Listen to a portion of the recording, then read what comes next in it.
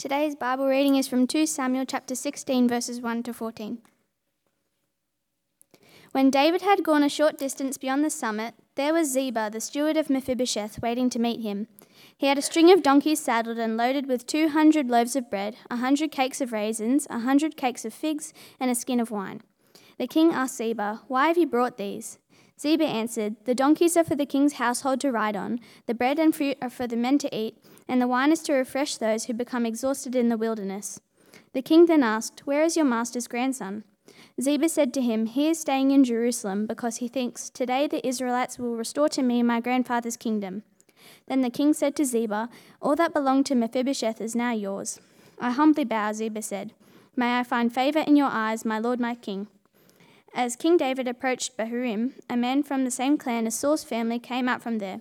His name was Shimei, son of Gera, and he cursed as he came out. He pelted David and all the king's officials with stones, though all the troops in the special guard were on David's right and left. As he cursed, Shimei said, get out, you murderer, you scoundrel. The Lord has repaid you for all the blood you shed in the household of Saul, in whose place you have reigned.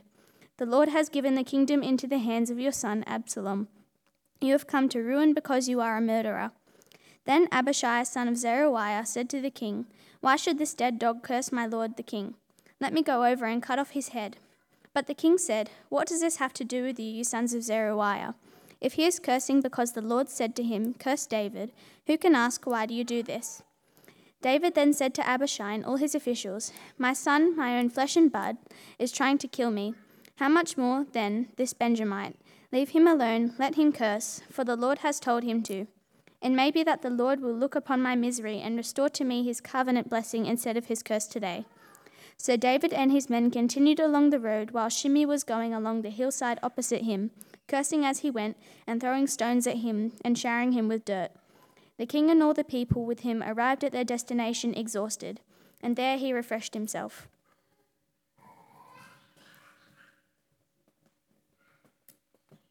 Thanks, Kaya. Thanks, Gab. Kaya, impeccable pronunciation. You must have practiced some of those names, surely. Fantastic. That's awesome. Friends, lovely to be here with you again this morning. I was preaching at Harrington Park, same sermon last week. It's always sad when I don't get to enjoy fellowship with you guys for a week.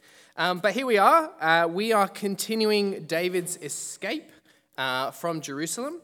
And here we go. And so that's what I've called it. You've got an outline on the back of your handout if you'd like to use it. It's all the different people that we'll think about David interacting with today. Now, grand betrayals like the one we're in the middle of, Absalom's betrayal of David, well, they can't help but make you think of those kind of movie moments of betrayal. Do you know who this is? Huh? Well, it's not. Well, yes. Who's betraying them all? It's Cypher. Cypher in the Matrix betrays them all, pulls out their thingamajiggies when they're in the Matrix. What about this one? Come on, all the parents out there, or the young'uns. Who's this? It's Ernesto. Come on, guys. It's from Coco. His betrayal of his friend Hector. I thought this would be popular things. Am I too old now with Coco? What about this one? Who's this guy? Yeah. This guy thought he was Prince Charming. Not so charming. Another betrayal. And of course, the classic, or depending on how you feel about these movies, the not so classic. Who's this? Yeah, there we go. Anakin Skywalker. At least a few of us have watched Star Wars. The classic betrayal. Anakin Skywalker betrays not only Obi-Wan, but the whole Force, turns to the dark side, becomes Darth Vader. Sorry if I gave it away by now. I hope you've got on board. And as Anakin is lying, sadly, limbs cut off, burning up from lava, what we expect to be his last words, except we've all seen the other movies, so we know they're not. What are they? What are his last words? Yeah, I hate you. His last words to Obi-Wan are, I hate you.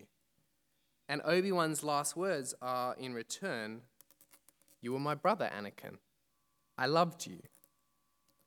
You can imagine Absalom's betrayal of King Whoa, what happened? I have come to great power and authority. I'm not sure if I should step back a little bit. This is going to end up a very long sermon if this continues. You can imagine David and Absalom. Absalom, I hate you. I want to take your place. I want to kill you. And David saying, you are my son, Absalom. I loved you. But unlike all these movie moments, Absalom's betrayal of his father, well, it happened in history. This is a real betrayal. This is a real son and a real father and a real king recorded for us in the scriptures. And sadly, it's not unique, is it? Strangely, the killing of a king by his son to take his place on the throne seems to be commonplace in monarchies. I'm not really sure why, when if you just waited long enough, you'd end up in the same place, but it seems to be a thing. But one notable difference here with David is that David has a special place as God's anointed king over his people, a place that other kings don't necessarily have. And so, as David escapes Absalom's inevitable oncoming siege of Jerusalem and he runs off for safety, he meets a few people. And we saw last week he met Ittai, who was a foreign... Oh, that's a little bit small. Sorry about that. Maybe that's not that helpful. But Ittai, he was a Gittite. He was a foreigner who'd arrived only yesterday. And yet we saw him swear undying or even to death loyalty to David. There was a show of military support for David. And then we saw priests, Zadok and Abiathar, and all the Levites. They arrived with the ark of God, the presence of God for the Jews. And so we saw a show of religious affirmation for David. And so David sent them back to Jerusalem as spies. And then he met Hushai. Everyone keeps coming with support for David. He was an Israelite from the tribe of Benjamin, and he was described as a friend of David. Hushai, probably an older man, might have had great wisdom but poor mobility, so he was going to slow David up, but David instead sends him back as a double agent to pose as an advisor to Absalom, and so David has political support. But now, in our passage today, David starts to encounter people who raise some questions about David's ubiquitous support. Today we meet Ziba, firstly, and you'll see that on your outline, who is the steward of Saul's household, the previous king. We meet Shimei, and I'm going to call him Shimei, even though it might look like it's written Shimei. I'm going to call him Shimei because I think a bit easier to pronounce, but I'm not going to do that every time I say it. He was a man from Saul's clan, and then we'll see that David interacts with the sons of Zeruiah, who are actually his nephews. Zeruiah was his sister.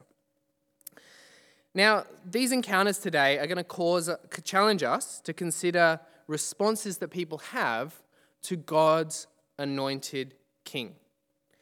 And we'll also think about the attitude of David in these encounters, as well as God's sovereign purposes over the whole thing. So first, let's look at Ziba. Ziba, a steward of God's household. Now, Ziba turns up just at the right time with large amounts of provisions for David.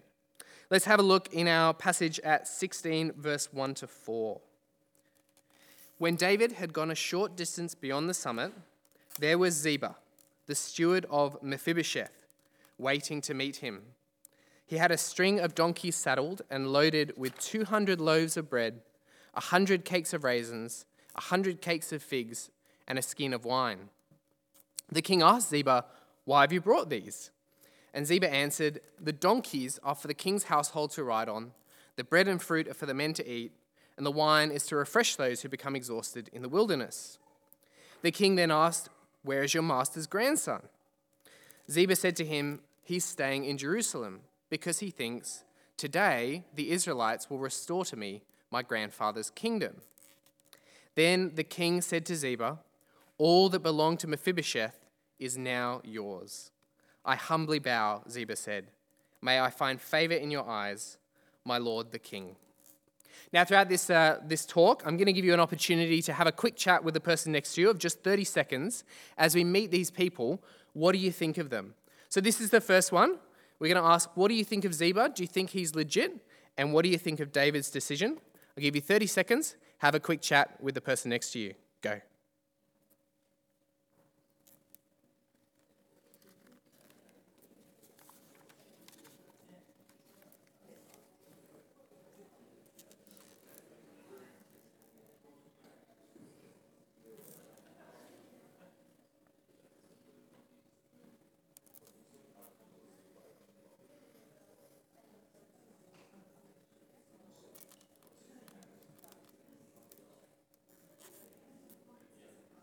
Right, that's it. 30 seconds. It's a short time. What did you think of Ziba? What's your opinion? Legit? Not so legit. So David's just reached the summit of the Mount of Olives, and he comes over the other side, and he encounters Ziba, this steward of Mephibosheth, who was Saul's grandson, the son of Jonathan. We first meet Ziba back in 2 Samuel 9, and we learned earlier as well that David had sworn an oath of friendship with Saul's son Jonathan, and also with their descendants. They swore an oath together. And so in 2 Samuel 9, David's become king, and so he asks, is there anyone still left of the house of Saul to whom I can show kindness for Jonathan's sake? Because he'd sworn this oath. And so Ziba, this servant, is brought forward and tells David about Jonathan's son Mephibosheth. Say that 5 times quickly. Mephibosheth. I reckon Kaya could do it. He's described, though, as being lame in both feet. Sadly, in escaping, the Bible tells us that he was dropped by a midwife when he was an infant, and so he's become disabled in both feet. And so, for the sake of his father Jonathan, David restores to Mephibosheth all that belonged to his grandfather Saul. And he says to Mephibosheth that he will always eat at the king's table, at David's table. This is a huge privilege for a man who was both the descendant of the overthrown king, the somewhat rival King Saul, and someone who in that time has a disability. Back then, no equal opportunity, no NDIS, nothing like that. And Mephibosheth even identifies himself in derogatory terms in that passage. He calls himself a dead dog. It's really full on. But Mephibosheth gets this amazing privilege of eating at the king's table like one of his sons.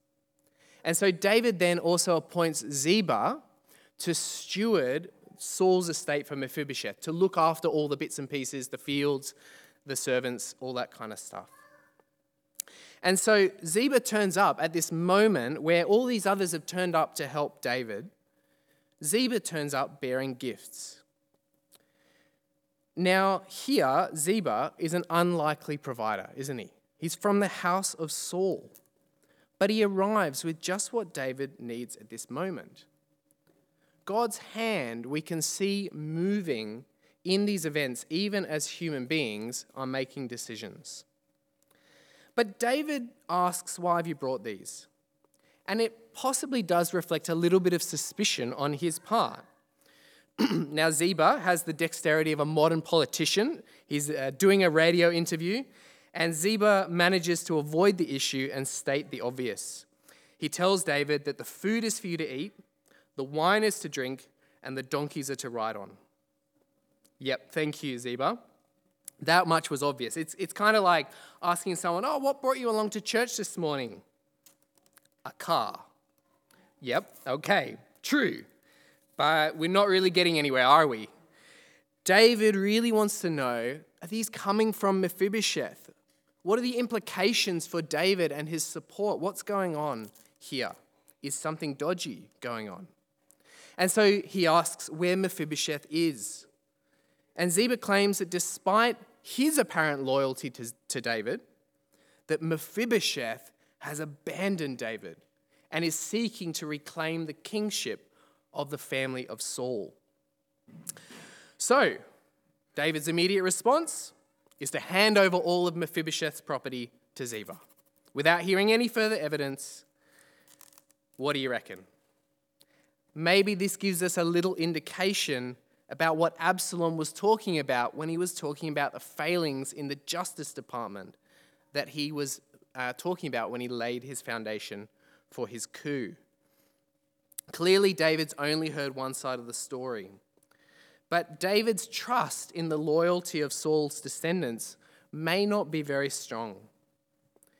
It does seem a bit ridiculous, though, that David listened to Ziba. Mephibosheth himself, he ate at David's table like one of his sons. Oh, hang on a minute. Being like one of David's sons isn't actually a great thing at this moment, is it? So maybe a charge like this seems plausible to a man like David who's in grief over his sons, but it's not probable. Really, by no stretch of the imagination could Mephibosheth have thought that Absalom's rebellion would result in him becoming king, would he? And certainly at that time in history, a man with a significant disability, he could not have been a serious possibility for the throne. And the rebellion hadn't even come from the tribe of Benjamin, from Saul's household. It had come from David's own son, who was hardly likely to put Saul's descendant on the throne after all that effort. David sadly demonstrates the capacity that most of us seem to have to believe the worst in others immediately. And perhaps he can be somewhat excused because of the stress of the moment. But it shows us that David's weaknesses had not been left behind in Jerusalem in the midst of this crisis. David still finds it difficult to resist pressure from those close by. And he accepts the material aid from Ziba and he makes a hasty legal decision. It catches up with him later in chapter 19. When David returns to Jerusalem, Mephibosheth comes to him. And it seems like Mephibosheth has been in mourning from the day that David left. And he reveals that Ziba was lying here. Ziba had betrayed him and swindled him out of all of his possessions. Sadly, this is betrayal in the midst of betrayal. Ziba is a scoundrel who has used the betrayal of David's son Absalom to enact his own betrayal of his own master for his own gain. It's very sad. But Ziba and Mephibosheth have also brought to mind David's complex relationship, an ongoing complex relationship with King Saul and his household and relatives. And so the next character we see who crosses David's path continues in this thread of the narrative. We meet Shimei, who was a Benjamite of the clan of Saul, a man related closely to Saul. Let's have a look in our passage now from verse 5 to 8. As King David approached Bahurim, a man from the same clan as Saul's family came out from there. His name was Shimei, son of Gera, and he cursed as he came out. He pelted David and all the king's officials with stones, even though all the troops and the special guard were on David's right and left. As he cursed, Shimei said, get out, you murderer, you scoundrel. The Lord has repaid you for all the blood you shed in the household of Saul, in whose place you have reigned. The Lord has given the kingdom into the hands of your son Absalom, and you have come to ruin because you are a murderer. Well, what do you think of Shimei? Is he right? Are any of his claims against David right? Have a 30-second chat with the person next to you. See what you reckon.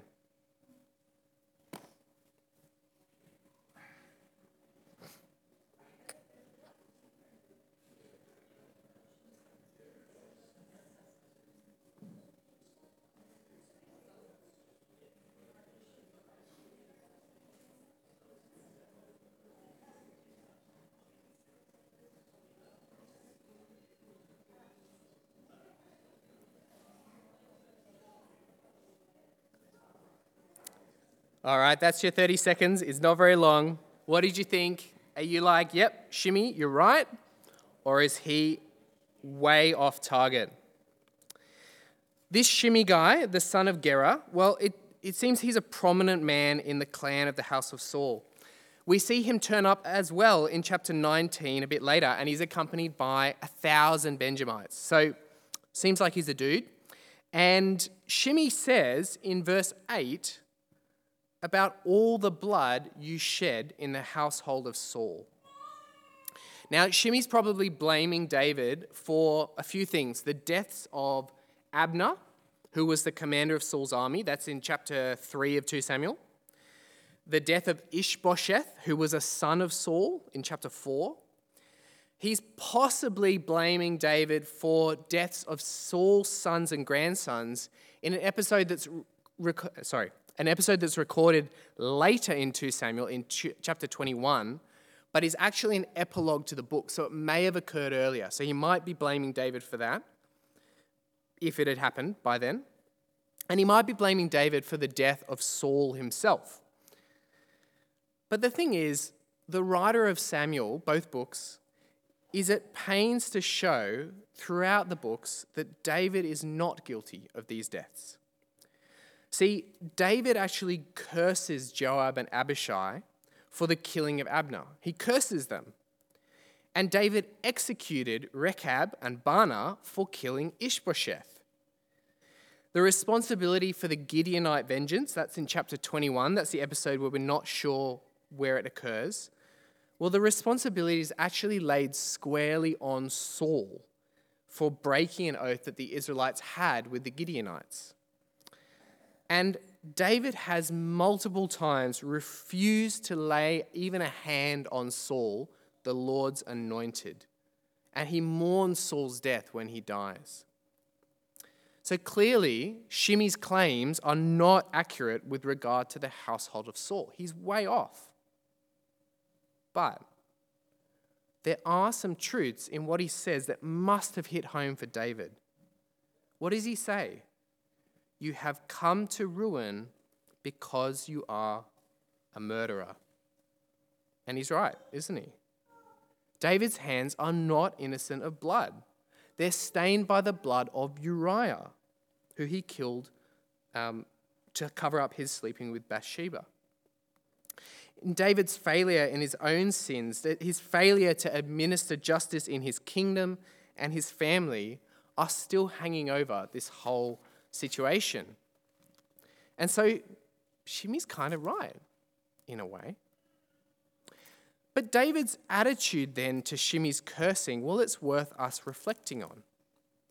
David is humbled, and he patiently endures cursings, reasoning that God may be speaking words that he needs to hear, even through someone like Shimei. Now, in nations surrounding Israel, there was a great fear of curses. They were seen as a powerful means of actually manipulating circumstances and causing people great harm. But for believers in God, their conviction of God's sovereignty was so great that curses like that could simply be ignored for people who were the people of God who genuinely trusted him. And so, what does that mean here? Well, it means that if Shimei had really grasped a truth, and if this was God's judgment on David, well, it was God himself, not Shimei, not Shimei's curse that was to be feared. God himself. Now, David hadn't been directly responsible for killing Saul or his family, but the truth of the accusation that he was a man of blood and a scoundrel hits home.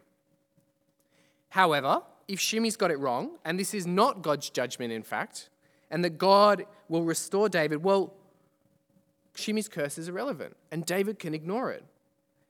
He doesn't need to take vengeance or stop Shimei cursing. And in fact, David suggests that maybe the distress that is being caused to him by people like Shimei, well, it might eventually be replaced by God's blessing. David wasn't sure whether it would end positively for him or not, but he was convinced that in either instance, God remained sovereign. We see David exercising his trust in God's sovereignty here.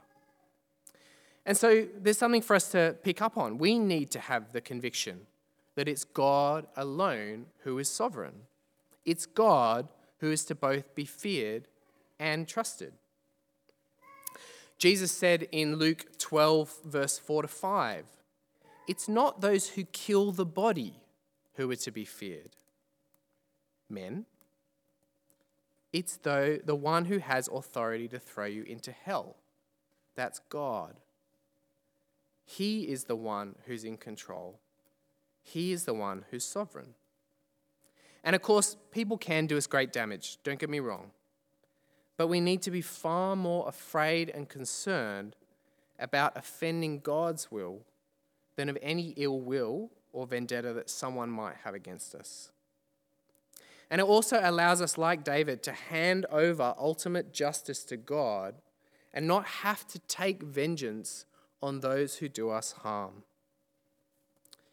And that idea of vengeance leads us then to the third person that David interacts with, Abishai. Abishai, he's the son of Zeruiah, David's sister. He's the brother of Joab, who we've met a few times, the commander of David's army. And Abishai comes up to King David ready for vengeance, ready to defend him. He looks fiercely loyal. Have a look at verse 9. Abishai, son of Zeruiah, said to the king, "Why should this dead dog curse my lord the king? Let me go over and cut off his head." But the king said, "What does this have to do with you, sons of Zeruiah? If he is cursing because the Lord said to him, 'Curse David,' who can ask, 'Why do you do this?'" David then said to Abishai and to all his officials, "My son, my own flesh and blood, is trying to kill me. How much more then this Benjamite?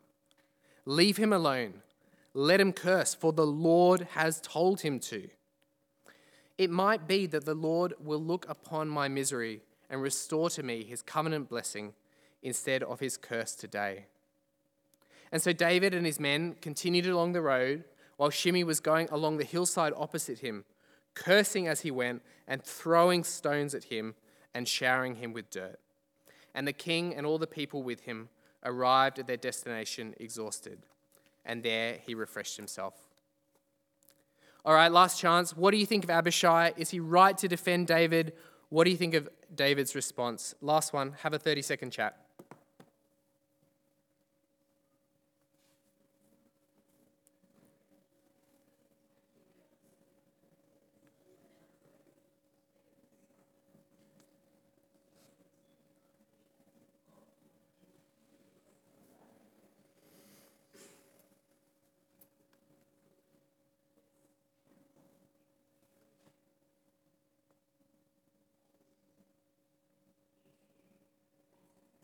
All right, that's your 30 seconds. Abishai. Well, to learn more about this, we need to kind of consider this instance in light of a couple of other instances. So, verse 10 to 12 in our passage, they're actually similar to David's reply to Abishai's similar proposal back in 1 Samuel 26. Now, in that passage, David and Abishai have gone into Saul's camp at night, and Saul is lying there asleep, David's enemy, the king. And Abishai offers to kill him for David. Abishai said to David, "Today God has delivered your enemy into your hands. Now let me pin him to the ground with one thrust of the spear. I won't strike him twice." But David said to Abishai, "Don't destroy him. Who can lay a hand on the Lord's anointed and be guiltless?" Now Abishai and his brother Joab, they're the sons of Zeruiah. They are all too keen to shed blood. See, Joab's family has previously been cursed and reprimanded by David for murdering Abner. We heard about that before. You'll see it on the screen. May his blood, that's Abner's blood, fall on the head of Joab and on his whole family. May Joab's family never be without someone who has a running sore or leprosy or who leans on a crutch or who falls by the sword or who lacks food. Joab and his brother Abishai murdered Abner because he had killed their brother Asahel in the battle at Gibeon. And we'll see also in chapter 19, when Shimei reappears, Abishai is going to again request permission to kill him. Abishai is a one-trick pony. He's more like the Queen of Hearts. Off with their heads! That's Abishai. It appears to be fierce loyalty from David's nephew, but it's probably more of just a sadistic thirst for blood. Abishai just wants to chop off someone's head, and any excuse will do. And so while Abishai and his brother Joab, they're positioned on David's side, well, it turns out that managing these bloodthirsty men in itself is a challenging task for David. They're more like impulsive children than they are men, who David constantly has to hold back. They're predictable, but they're dangerous. Now, last weekend, Annie and I went to a park near Concord with Ezra, near a friend's house.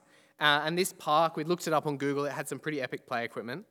But we're a little bit uncertain. It had a part with sand and running water.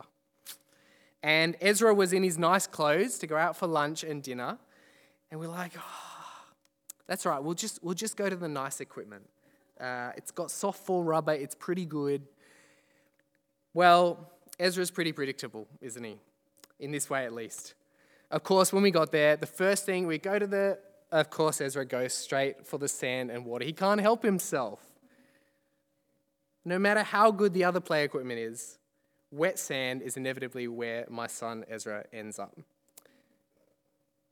It kind of seems like the sons of Zeruiah have the maturity of a toddler, of a 1 3/4-year-old. But sadly, they have the capabilities of ruthless killers. And so David has to manage them like a child who's running straight for the wet sand and tell them off and hold them back. But in his own words, after they kill Abner, 2 Samuel 3:39, though I am the anointed king, I am weak, and these sons of Zeruiah are too strong for me. May the Lord repay the evildoer according to his evil deeds. They're too strong for David. They run off, they get out of his hand, and they kill. They're like sharks who are drawn to the smell even of potential blood. And so David, well, he has to strongly disassociate himself, not only from this particular action in our passage, but from the whole approach of the sons of Zeruiah. Abishai and Joab perhaps are being presented as enemies of David almost as much as Shimei was. Their supposedly fierce loyalty to the Lord's anointed is actually just a cover, a ruse, an excuse for them to kill. But in contrast, David, as David flees, he demonstrates his trust in God. It is as if he cannot afford to fight, because trusting God is the basis of his position. He entrusts himself to God's dealings with him. And so when Shimei hurls insults at him, David's reaction is to suggest that God sent Shimei with his insults, and it's God's business to recompense Shimei, not David's. And in his response to Abishai, David refers twice to Shimei acting on this kind of divine instruction, first time as a possibility and then as a certainty. And so David's exchange with Abishai, well, finally, it presents David quite differently from the David that we've seen recently, doesn't it? It's much more like the David that we saw before he became king. A man who is willing to accept whatever comes from the hand of God. One who's willing to accept God's discipline for his wrongdoing. Someone who does not grasp hold of his own power, but is willing to endure curses and submit himself to God's hand. It's one much more like the Messiah of God. So you'll see on the screen there a few passages about Jesus. Oh, isn't it? Well, I'll read them out to you. Philippians 2, verse 5 and 6 says this: Christ Jesus, though he was in the form of God, did not count equality with God as a thing to be grasped. He did not grasp hold of his authority. And then we see that Christ endured curses. Christ redeemed us from the curse of the law by becoming a curse for us. It is written, "Cursed is everyone who is hung on a pole or a tree or the cross." And Isaiah 53, writing hundreds of years before Jesus, but about him, says he was oppressed and afflicted, yet he did not open his mouth. He was led like a lamb to the slaughter, and as a sheep before its shearers is silent, so he did not open his mouth. Finally, after some terrible chapters, we again see hints of David in the likeness of our ultimate Messiah, Jesus. We see hints of one who did not grasp hold of his authority, who submitted to the will and purposes of God, who was cursed, oppressed, and afflicted, but did not use his power to destroy his enemies, one who reasoned that the Lord would look on his misery and restore him to his covenant blessing instead of this curse today. See, we've seen recently that David failed in so many ways. But we also see that he was still God's chosen king. And so he still points us forward to the ultimate and perfect king, God's Son, Jesus. Now, by the end of our passage, David has arrived at a safe enough distance from Jerusalem, just at the right time, just when Absalom and his followers reach the city. God has been at work orchestrating David's escape throughout this whole episode, providing all that he needs, even though it's sometimes been through people who have themselves pretty dodgy motives. God has been at work maintaining his covenant with David as his anointed king. God is still for David, and so too should Israel be. The accounts of those whose loyalty to David was free from self-interest, Ittai, Zadok, and Abiathar, Hushai, they're contrasted with Ahithophel's disloyalty, Shimei's enmity to David, and Ziba's ambiguous and confusing loyalty and disloyalty to Mephibosheth. We're being asked to reflect on the nature of people's responses to the Lord's anointed, the nature of loyalty and of trust. And as well, we see that betrayal of David isn't just a personal, selfish thing. It's not even just political. It's also a spiritual exercise in betraying God. For all of David's failings, he was still the king that God had chosen for Israel. He pointed to the need for a perfect king in Jesus, but he also showed us glimpses of what our perfect king, to whom we have loyalty, would look like. For all his faults and his cluelessness about the way he relates to God, he is resolute in his commitment to God. And he points us forward to Christ's perfect loyalty to his Father, his suffering and endurances of curses, entrusting himself to God, reasoning that God would keep his promises and covenant and restore him, that God would administer justice in the end. And so we also can learn something of what it looks like to entrust God with all that we have, even in the midst of suffering and betrayal by others. We see a picture of loyal devotion to God and to his anointed, even when the lot we're dealt is not so good. We can see in David a picture of humility about our own sin, and that God sometimes may be disciplining us for our own good, so that he might restore us. And so we can strive as well to be people of integrity in our relationships. Not backhand dealing, not manipulating, not oppositional, but people who act with integrity and kindness and honesty, even when it's not reciprocated in the people that we meet. Because this is how God has dealt with us, isn't it? God has shown us kindness in salvation, even when we were his enemies.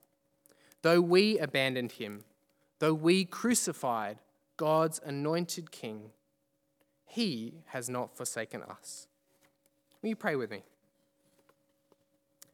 Heavenly Father, we see in this passage different reactions to your anointed King. We see disloyalty and treachery. We see all-out opposition. And we even see what looks to be fierce loyalty, but is actually just self-seeking. Heavenly Father, help us to be different to this. Help us to trust in your anointed King Jesus, not for our own sakes, not in order to gain something for ourselves, but so that we might worship you and your Son in spirit and truth, knowing that you are good and have shown us kindness even when we were your enemies. We pray this in Jesus' name. Amen.